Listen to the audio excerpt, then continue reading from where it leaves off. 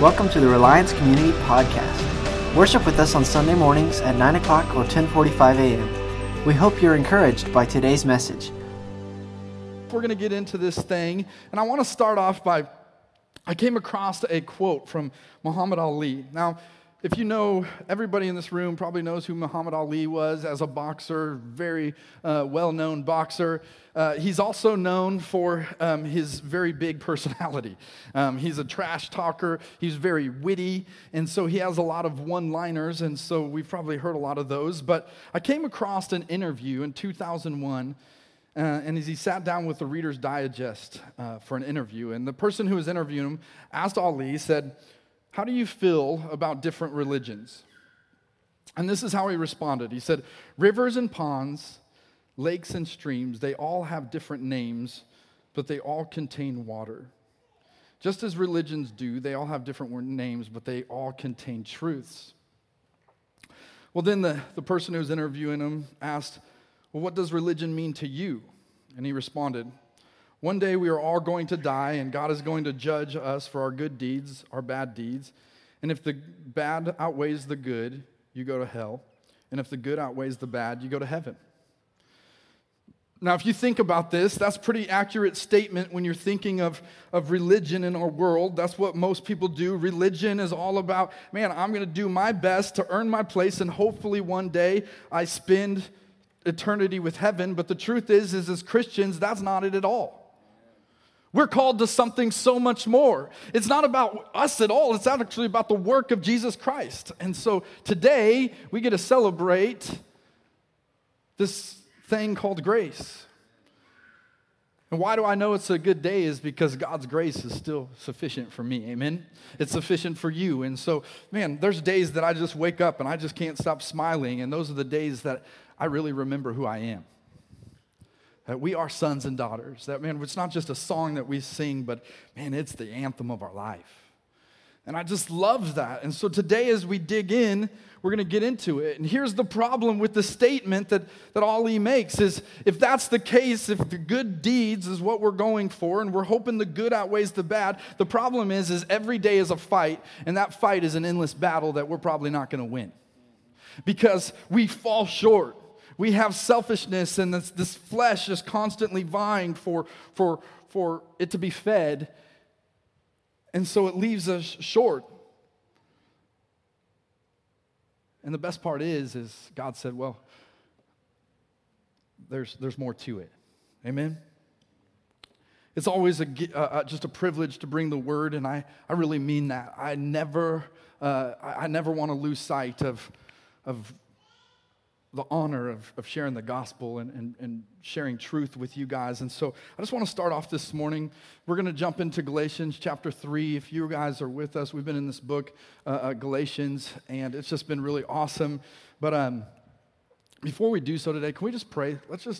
God, I'm thank you for the opportunity. God, I want to be a vessel of your truth, nothing more. God, I'm praying that my voice just fades away, that God, you would open hearts, you would open ears tonight to receive your truth. And Father, we pray for radical transformation in this place. God, we thank you that your word reigns supreme, that it is truth, and that you are faithful to your promise. Everyone said amen. Man, I hope ears are open today. I hope our hearts are ready to receive, because, man, I love getting to preach, because when I do, so many times, all the time, God's truth is for me. Amen? And so this is just a great word for myself this morning. And so we're going to open up in Galatians chapter 3, and as Aaron and I were talking about this, we talked about focusing on the last part of Galatians 3, as it's really good, but as I started to read, I'm going, man, it's hard to skip all this other stuff because it's so good. And so I want to set up where we're going to be today. In Galatians 3, verse 2, it says this: "Let me ask you this one question. Did you receive the Holy Spirit by obeying the law of Moses? Of course not. You received the Spirit because you believed the message you heard about Christ." By the time Paul is writing this letter to the church of Galatia, the gospel's been spreading throughout regions, throughout all over the areas, and the gospel's being advanced. And it's not just the gospel for the Jews, it's also by this time getting heard to the Gentiles, the ones who aren't the religious leaders and these kind of people. The Gentiles were the unclean and these kind of things. And so what happens is we begin to see how law starts coming into the truth of Jesus right here. And what's happening is Judaizers, these religious leaders in the Jewish custom, goes, yeah, Jesus is a good guy and stuff, but you guys still have to uphold the law. And they start to preach to these Gentiles who've heard the gospel, going, well, you need to be circumcised, and you need to live by the law, and you need to eat a certain way, and you need to do this, and you need to do this, and you need to do this. And the law is beginning to creep up into the gospel. And so verses 3 and 4, we see Paul start to get a little firm, and he says this: how foolish can you be? After starting your new lives in the Spirit, why are you now trying to become perfect by your own human effort? Have you experienced so much for nothing? Surely it was not in vain, was it? I think most of us in this room would acknowledge that we have grace and we have love in Jesus Christ. Amen? I don't know about you, but that's why I'm here. I've experienced that. But I think the hard thing for us is to wrap our mind around, do we understand the power of grace? Do we understand the power of love? And I don't mean just like that's a good word. I don't mean just sing about it. Amazing grace, how sweet the sound. You saved a wretch like me. Once was lost, now I'm found. Right? We sing about it, but do we really get the power of this grace? And we see Paul's frustration to these Gentiles of going, you don't need any of that garbage because you have Jesus. It's keeping you from the fullness of who I'm trying to tell you about, but the best thing, you know him. You have the opportunity to have a relationship with him. And so the rest of today we're going to spend in Galatians chapter 3, 23 through 28. As we get going, I'm just going to ask just to receive this morning. In your own words, ask God to say, God, what are you speaking to my heart tonight? What are you revealing to me? So Galatians 3, 23 through 28 says this: before the way of faith in Christ was available to us, we were placed under guard by the law. We were kept in protective custody, so to speak, until the way of faith was revealed. Let me put it another way. The law was our guardian until Christ came. It protected us until we could be made right with God through faith. And now that the way of faith has come, we no longer need the law as our guardian. For you are all children of God through faith in Christ Jesus, and all who have been united with Christ in baptism have put on Christ, like putting on a new clothes. There is no longer Jew or Gentile, slave or free, male or female, for you are all one in Christ. And now that you belong to Christ, you are true children of Abraham. You are his heirs, and God's promises to Abraham belong to you. Come on, somebody say amen. Now let me ask you a question really quick. How many of you were here for 4th of July? In Wichita, 4th of July. Sorry, I forgot Matt brought it up here. Thanks, Matty. We're here, raise your hands. Can I ask, did anybody get a ticket for illegal fireworks? Man, I was really hoping somebody did. Like, that sounds horrible, but it would have really worked with my sermon. But here's, love you all. I'm glad you didn't get a ticket. But here's this thing. I don't know if you saw the news a couple weeks before 4th of July, but they were trying to put the fear of God in the city of Wichita. Did you notice that? They're going, hey, we're changing everything. I know we were supposed to loosen the laws, but we're tightening them down. We're partnering up the law enforcement with the fire department, and we're writing tickets. No longer are they $2,500, they're $250, but we're going to give these things out like, Girl Scout cookies. And I'm just like, well, give me just a second. Here's the problem is what I heard was they held a town hall meeting, and the only ones that showed up were the ones who complained. And so they passed these tighter laws, and nobody really wanted to enforce those laws. But I just thought it was kind of funny. But then I was telling my brother about it because he loves 4th of July in Wichita. Because we grew up in Colorado, and 4th of July there is super lame. And it might be because there are lots of trees, okay? And so he said, oh, dude, don't stop your complaining. This year they made sparklers illegal. I'm just like, what? And he's like, yeah, we can't even shoot fountains. He's like, literally, dude, there's nothing. I'm like, so what are you guys going to do? He's like, I haven't found out yet. Well, come to find out, California and Colorado got rid of all fireworks in those areas and anything because of the drought, they didn't want to start forest fires. And so they did LED light shows with drones, thousands of them. That's insane. And the worst part is I watch a video and the whole time it's like, like drones are like harmonizing and like that would have been the most annoying thing ever. Thousands of drones, and you're like, I'm gonna die. Someone's gonna crash into me. Anyway, so I'm sitting here going like this, and then I go to read about it, and this is why California and Colorado did this. This is why the city of Wichita wants to do this. And he said, because we want to protect its citizens. We're putting these laws, we're putting these things in place because we ultimately don't want the towns and cities to catch fire, and so for your safety, we're gonna do this. And that's a great illustration of the law of God. It was always for our protection. The law of Moses came through the 10 Commandments in Exodus 20, right? And we see the 10 Commandments come forth from God for our benefit. It was for our protection. What I love about this is if you look at the 10 Commandments, we get to see the character of God presented in the manner of a law. For example, he says, do not lie. And we know that God is only truth. Amen? Amen. And he says, do not commit adultery. And it's because our God is faithful to his covenant and his promise, and he cannot waver from that. Don't have other idols above me. Don't use the Lord's name in vain. You want to know why? Because God is jealous for you and he wants a personal relationship with you. We see the heart of the Father through the law. Amen? Come on, amen? And what I love about this is so many times we attack the law, we do these things, we go, man, this is not a good thing. But the law was always for our benefit, for our protection, and we just read that. Let me put it another way. The law was our guardian until Christ came. It protected us until we could be made right with God. And so, as we kind of getting into this, we have to understand that the law was always going to fall short because of our own shortcomings. Amen? And so today I have a little bit of an illustration that I want to kind of bring to you, and I need you to use your imagination or this isn't going to be very cool. But we have the law on one side. Now I want you to imagine maybe this pole is like the Grand Canyon, and one side you have law, or maybe it's even bigger than that. And the other side you have love and grace. Okay? So you got love and grace on one side. You got the law on the other, and this is the old covenant.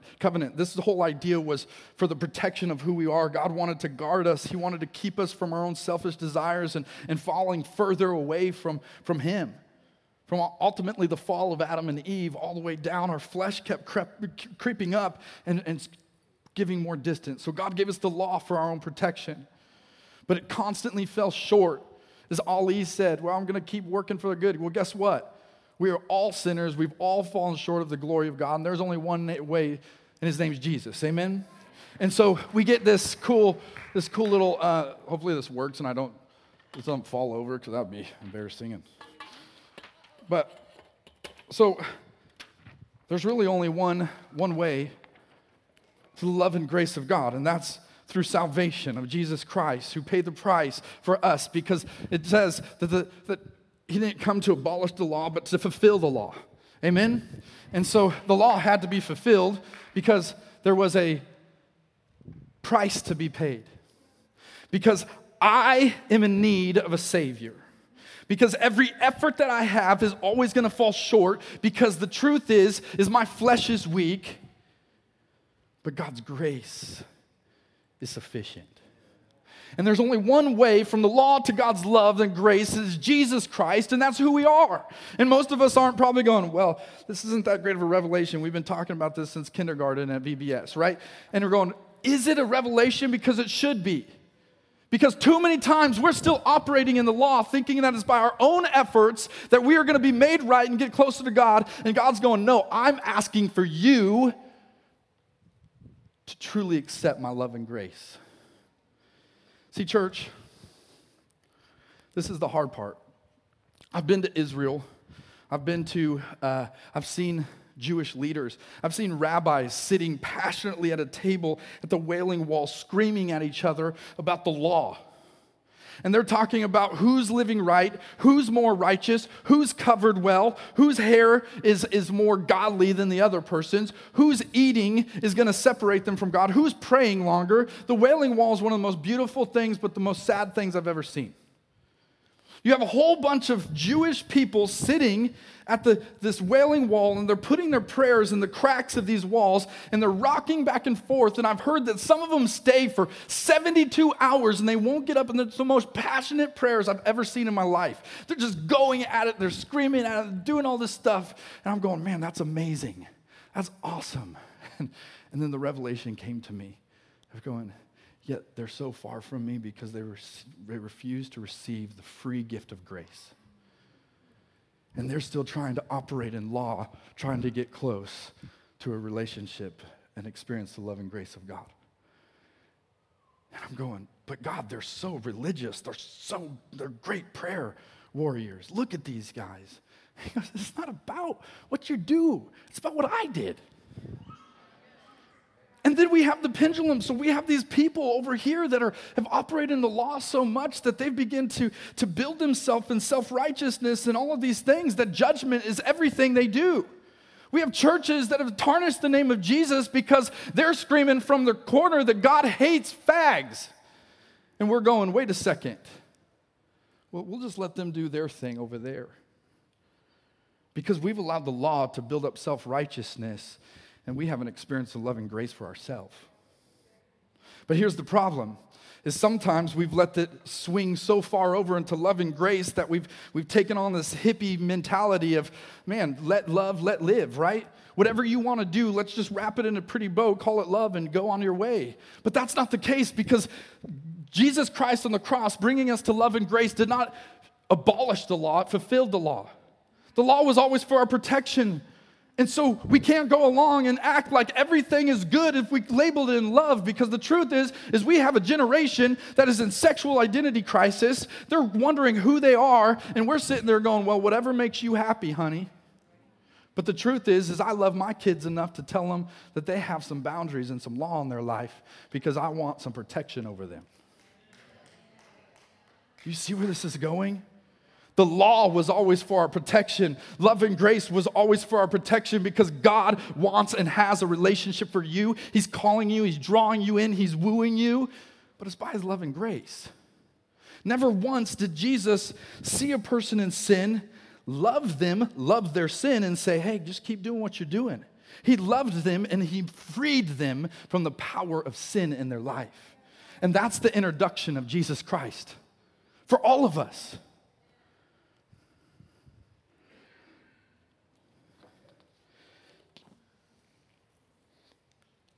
It's going to be a while. Oh, so good. Romans 6, okay, this is one of my favorite chapters. It's just truth spewed out, is what Aaron said. It's just, blah. And sometimes it's so hard to grasp, but listen to this. Romans 6, 1 and 2 says, well then, should we keep on sinning so that God can show us more and more of His wonderful grace? Of course not. Since we have died to sin, how can we continue to live in it? Verse 5 through 8 says, since we have been united with Him in death, we will also be raised to life as He was. We know that our old sinful selves were crucified with Christ so that sin might lose its power in our lives. We are no longer slaves to sin. For when we died with Christ, we were set free from the power of sin. And since we died with Christ, we know we will always live with Him. Verse 10 and 11, when He died once to break the power of sin.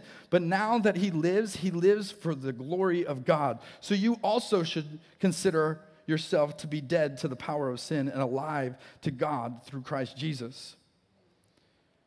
Verse 15 and 16, well then, since God's grace has set us free from the law, does that mean we should go on sinning? Of course not. Don't you realize that you become a slave to whatever you choose to obey? You can be a slave to sin, which leads to death, or you can choose to obey God, which leads to righteous living.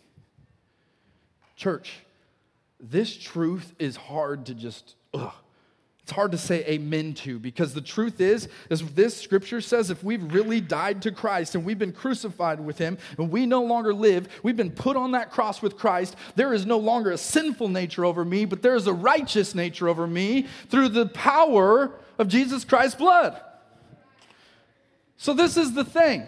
This is where we get into it. At the Bold Conference, there was a overlying theme, and I was amazed by the power of the simple theme. And the simple theme was yes. Okay? Simple. You ever seen the movie Yes Man? Just say yes, right? What I love about this is it's going, I'm every single one of them is yes, yes, yes. And then one of them said this quote that said this: your strongest no will never be as powerful as your weakest yes. And let me just explain to you what that means for a minute. Turn your eyes upon Jesus. Look full in his wonderful face, and let the things of earth will grow strangely dim in the light of his glory and his grace. When our eyes are fixed on Jesus, we stop worrying about the problems of this earth. When our eyes are fixed on the promise of Jesus and we know that he's faithful in it, we stop worrying about the deception of Satan in our lives. Because we're giving him strongholds, because that scripture we just read told us that all authority that Satan had and his footholds in our life have been broken, that he's been conquered in the crucifixion of Christ. And man, our eyes should be set on the realities of heaven. And guess what? Instead of me trying to operate in law and power and my own efforts and going, okay, God, I'm tired of sinning, and so I'm going to stop sinning. I'm going to stop being addicted. I'm going to stop being lazy. I'm going to stop being fill in the blank, whatever it is. I don't know about you. Have you ever done that, right? It's New Year's resolution. I'm going to, by the power of me, I'm going to stop doing this. I'm going to get rid of this in my life. I'm going to say no to this. I'm going to say no to this. I'm going to say no to this. And then all of a sudden, my flesh is weak. And over time, I find myself back in the same routine going, God, why? God, why? And he said, because I never asked for your no. I asked for your yes. I asked for you to come after me. I asked for you to dwell in my presence. I asked for you to come and lay your burdens upon me. I asked for you to receive my promise over you. I asked for you to receive the inheritance that you've been given through your yes. And that inheritance is power. That inheritance enables us to live the no. See, church, one of my life verses was when I was in third grade. I learned a verse in church, and it was probably the one verse that I really hung tight to, and I don't know why, but it was Titus 2:11 and 12. If you know me, you've heard me say this 100 times, but this has been a life verse for me because I started to really get it. This love and grace has more power than we could ever fathom. Titus 2:11 and 12 says, for the grace of God that brings salvation has appeared to all people. It teaches us to say no to ungodliness and worldly passions and to live self-controlled, upright, and godly lives in this present age. Listen, it's not saying say no to ungodliness and worldly passions. It's saying God's grace allows us to say no to ungodliness and worldly passions. Do you get that? And what I love is it's for today. It says, and to live upright and godly in today's age. There's no more excuses. Because the truth is if your ways line up with the world, then you better check yourself. Because we are called to live a righteous life, a life that stands out, an outstanding life. And so, church, it's not our no that has power. It's the yes in God. It's the surrender to him. There's a reason why he says your spiritual act of worship is to offer yourselves as a holy living sacrifice for me.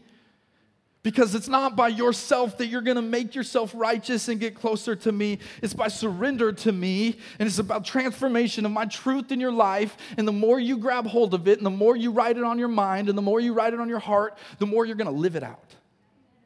And those things that you desired once, those fleshly things, are going to begin to fade away because my eyes are so fixed on the author and the perfecter of this faith, of this man.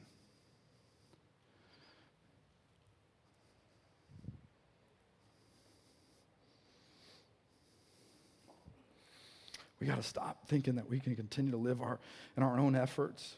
We aren't strong enough, but our yes is. Surrender is. Man, I think the most beautiful part of being a pastor is getting to see the most stubborn broken. Seeing the most hard-hearted, completely surrendered, and watching God restore them to beauty. And it happens with a yes, it happens with surrender. Friday, I don't usually ever do this. I mean this. I stay out of social media debate. Paul tells us not to get wrapped up in endless debate, and I don't see many times where us debating somebody has ever changed a faith. But this one time I just couldn't keep quiet, and it was, I'm part of a youth pastor group on Facebook, and a youth pastor was legitimately asking a question. He said, one of my students asked, can you commit suicide and still go to heaven? I thought, man, that's a deep question. Whew. And there was some good conversation, and they asked, please only answer with Scripture. Well, finally, this one youth pastor said, man, I believe no matter what, you should be burdened for this child and ask for God to speak into you, to counsel them, but also pray for that the Holy Spirit just be their comforter, their counselor, and their deliverer. And the response back got me a little angry, and this is what it said. A youth pastor, reminds you, responds back and says, do you really believe that prayer can deliver somebody from clinical depression?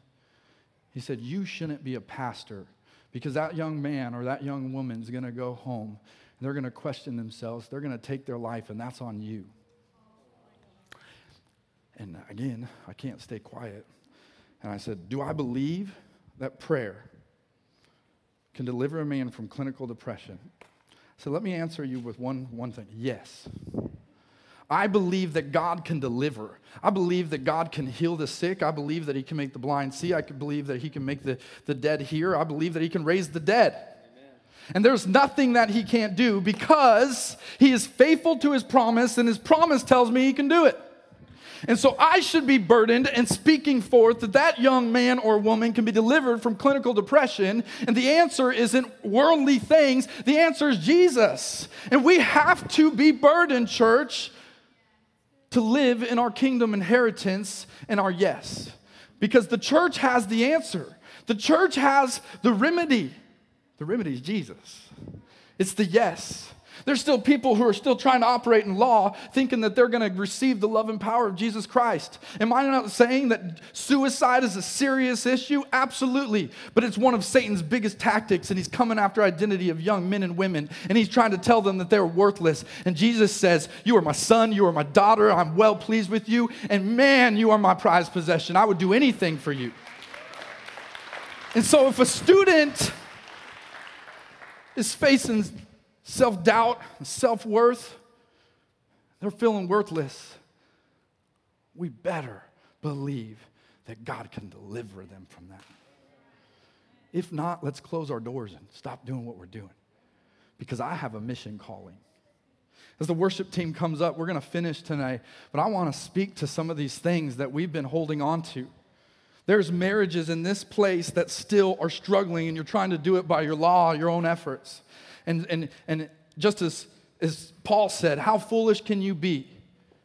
Because it's not by your own efforts, it's by the love and power of Jesus Christ. And you need to surrender your marriage today and say yes to Jesus.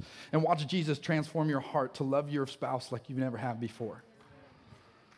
Same thing with addiction. There's somebody in here who's struggling with pornography and lust, and man, it's just rearing its ugly head every day, and you've said no to it 1,000 times, and you are so tired of it, and you want it to go so bad, but it just keeps popping its head up. It's time you stop saying no, and it's time you start saying yes. Same thing goes with alcohol. The same thing goes with laziness. Man, guys, you know how many times I've operated in laziness, and I haven't been operating in my kingdom calling because I'm tired? And I'm going, God, I do want to do it, but I'm just tired. I'm just going to sit on my hands and let somebody else do the work. He's going, man, Matt, you know better. Come say yes to me. Come live in my presence. Come love me like you first did. And let my love, my grace empower you. Let it say no to the worldly stuff and that thing's for you. To live upright and godly in today's age, because people need Jesus. Somebody in here today is a kingdom worker and a world changer, and God's just waiting for you to say yes. You're hating your job and you still think it's about you. But it's about His glory. Finish with one story. We were at Bold Conference. My highlight for the whole week was this. We saw this young man. He's walking up to the front. It's during worship. He's trying to find a place to sit. I could tell something was wrong. He was disabled in some way. He's dragging his foot, and part of him is paralyzed. He speaks really loud. I couldn't tell if he was deaf maybe or partially deaf. He's talking to his dad, and so they're looking for a place to sit. And as they're coming back from the worship, I have our students. I said, hey guys, can you scoot over? Let's make some room. So these guys sit next to me, his dad and a young man. He's probably 22 years old. And the message was just on point. And this young man's going, yes, yo, good, so good. And it's just awesome, just passionate. And we get done, and I turn around, I introduce myself, and he tells me his name's James. And I asked James where he's from, and he tells me he's from Overland Park area. And he said he just happened to get invited to this, so he thought he would come. And he said it was so good. And anyway, all of a sudden, he just starts telling me his testimony. And when I say I wasn't ready for it, I wasn't ready for it. I thought it was just going to be a regular conversation. Next thing you know, man, I'm just floored. And this man, James, this young man says this. He goes, a couple years ago, I was in a football accident in a collision, and I had a brain bleed. And that brain bleed completely it knocked me out. I wasn't expected to live. I had a 7% chance of living. I was in a coma for almost 4 weeks. And he said, well, I was in a coma. It was really short to me. And he said, what happened is I met Jesus. And when he tells me he met Jesus, he goes, I met Jesus. And he can't keep it in, this joy. Just like, you can see him get giddy just saying it. And I'm going, holy cows, this man's been with Jesus. And he starts to tell me this testimony. He says, I went to speak to tell God I love you. And he said, in that moment, I realized that I was injured badly. I was injured so bad that I lost my voice and I forgot how to speak. And he said I couldn't speak. And so I did the only thing that I know is I signed, I love you. He said, I love you. And Jesus looked back at him smiling and he said, man, I'm so proud of you and I love you.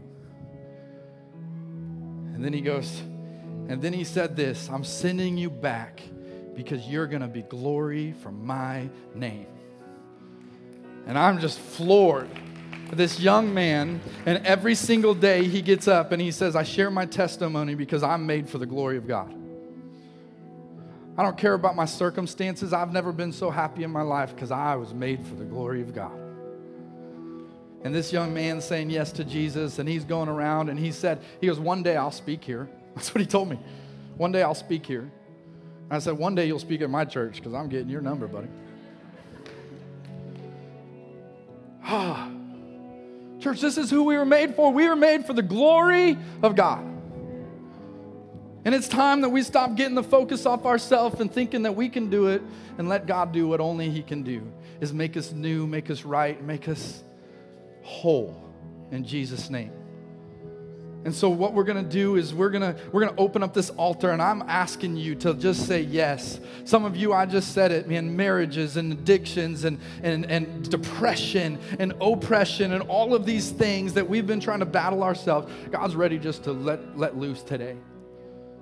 Let you receive His grace, His love. And so we're going to open up this altar. Don't let pride get in the way. That stuff's nonsense. It keeps us from what God wants to do.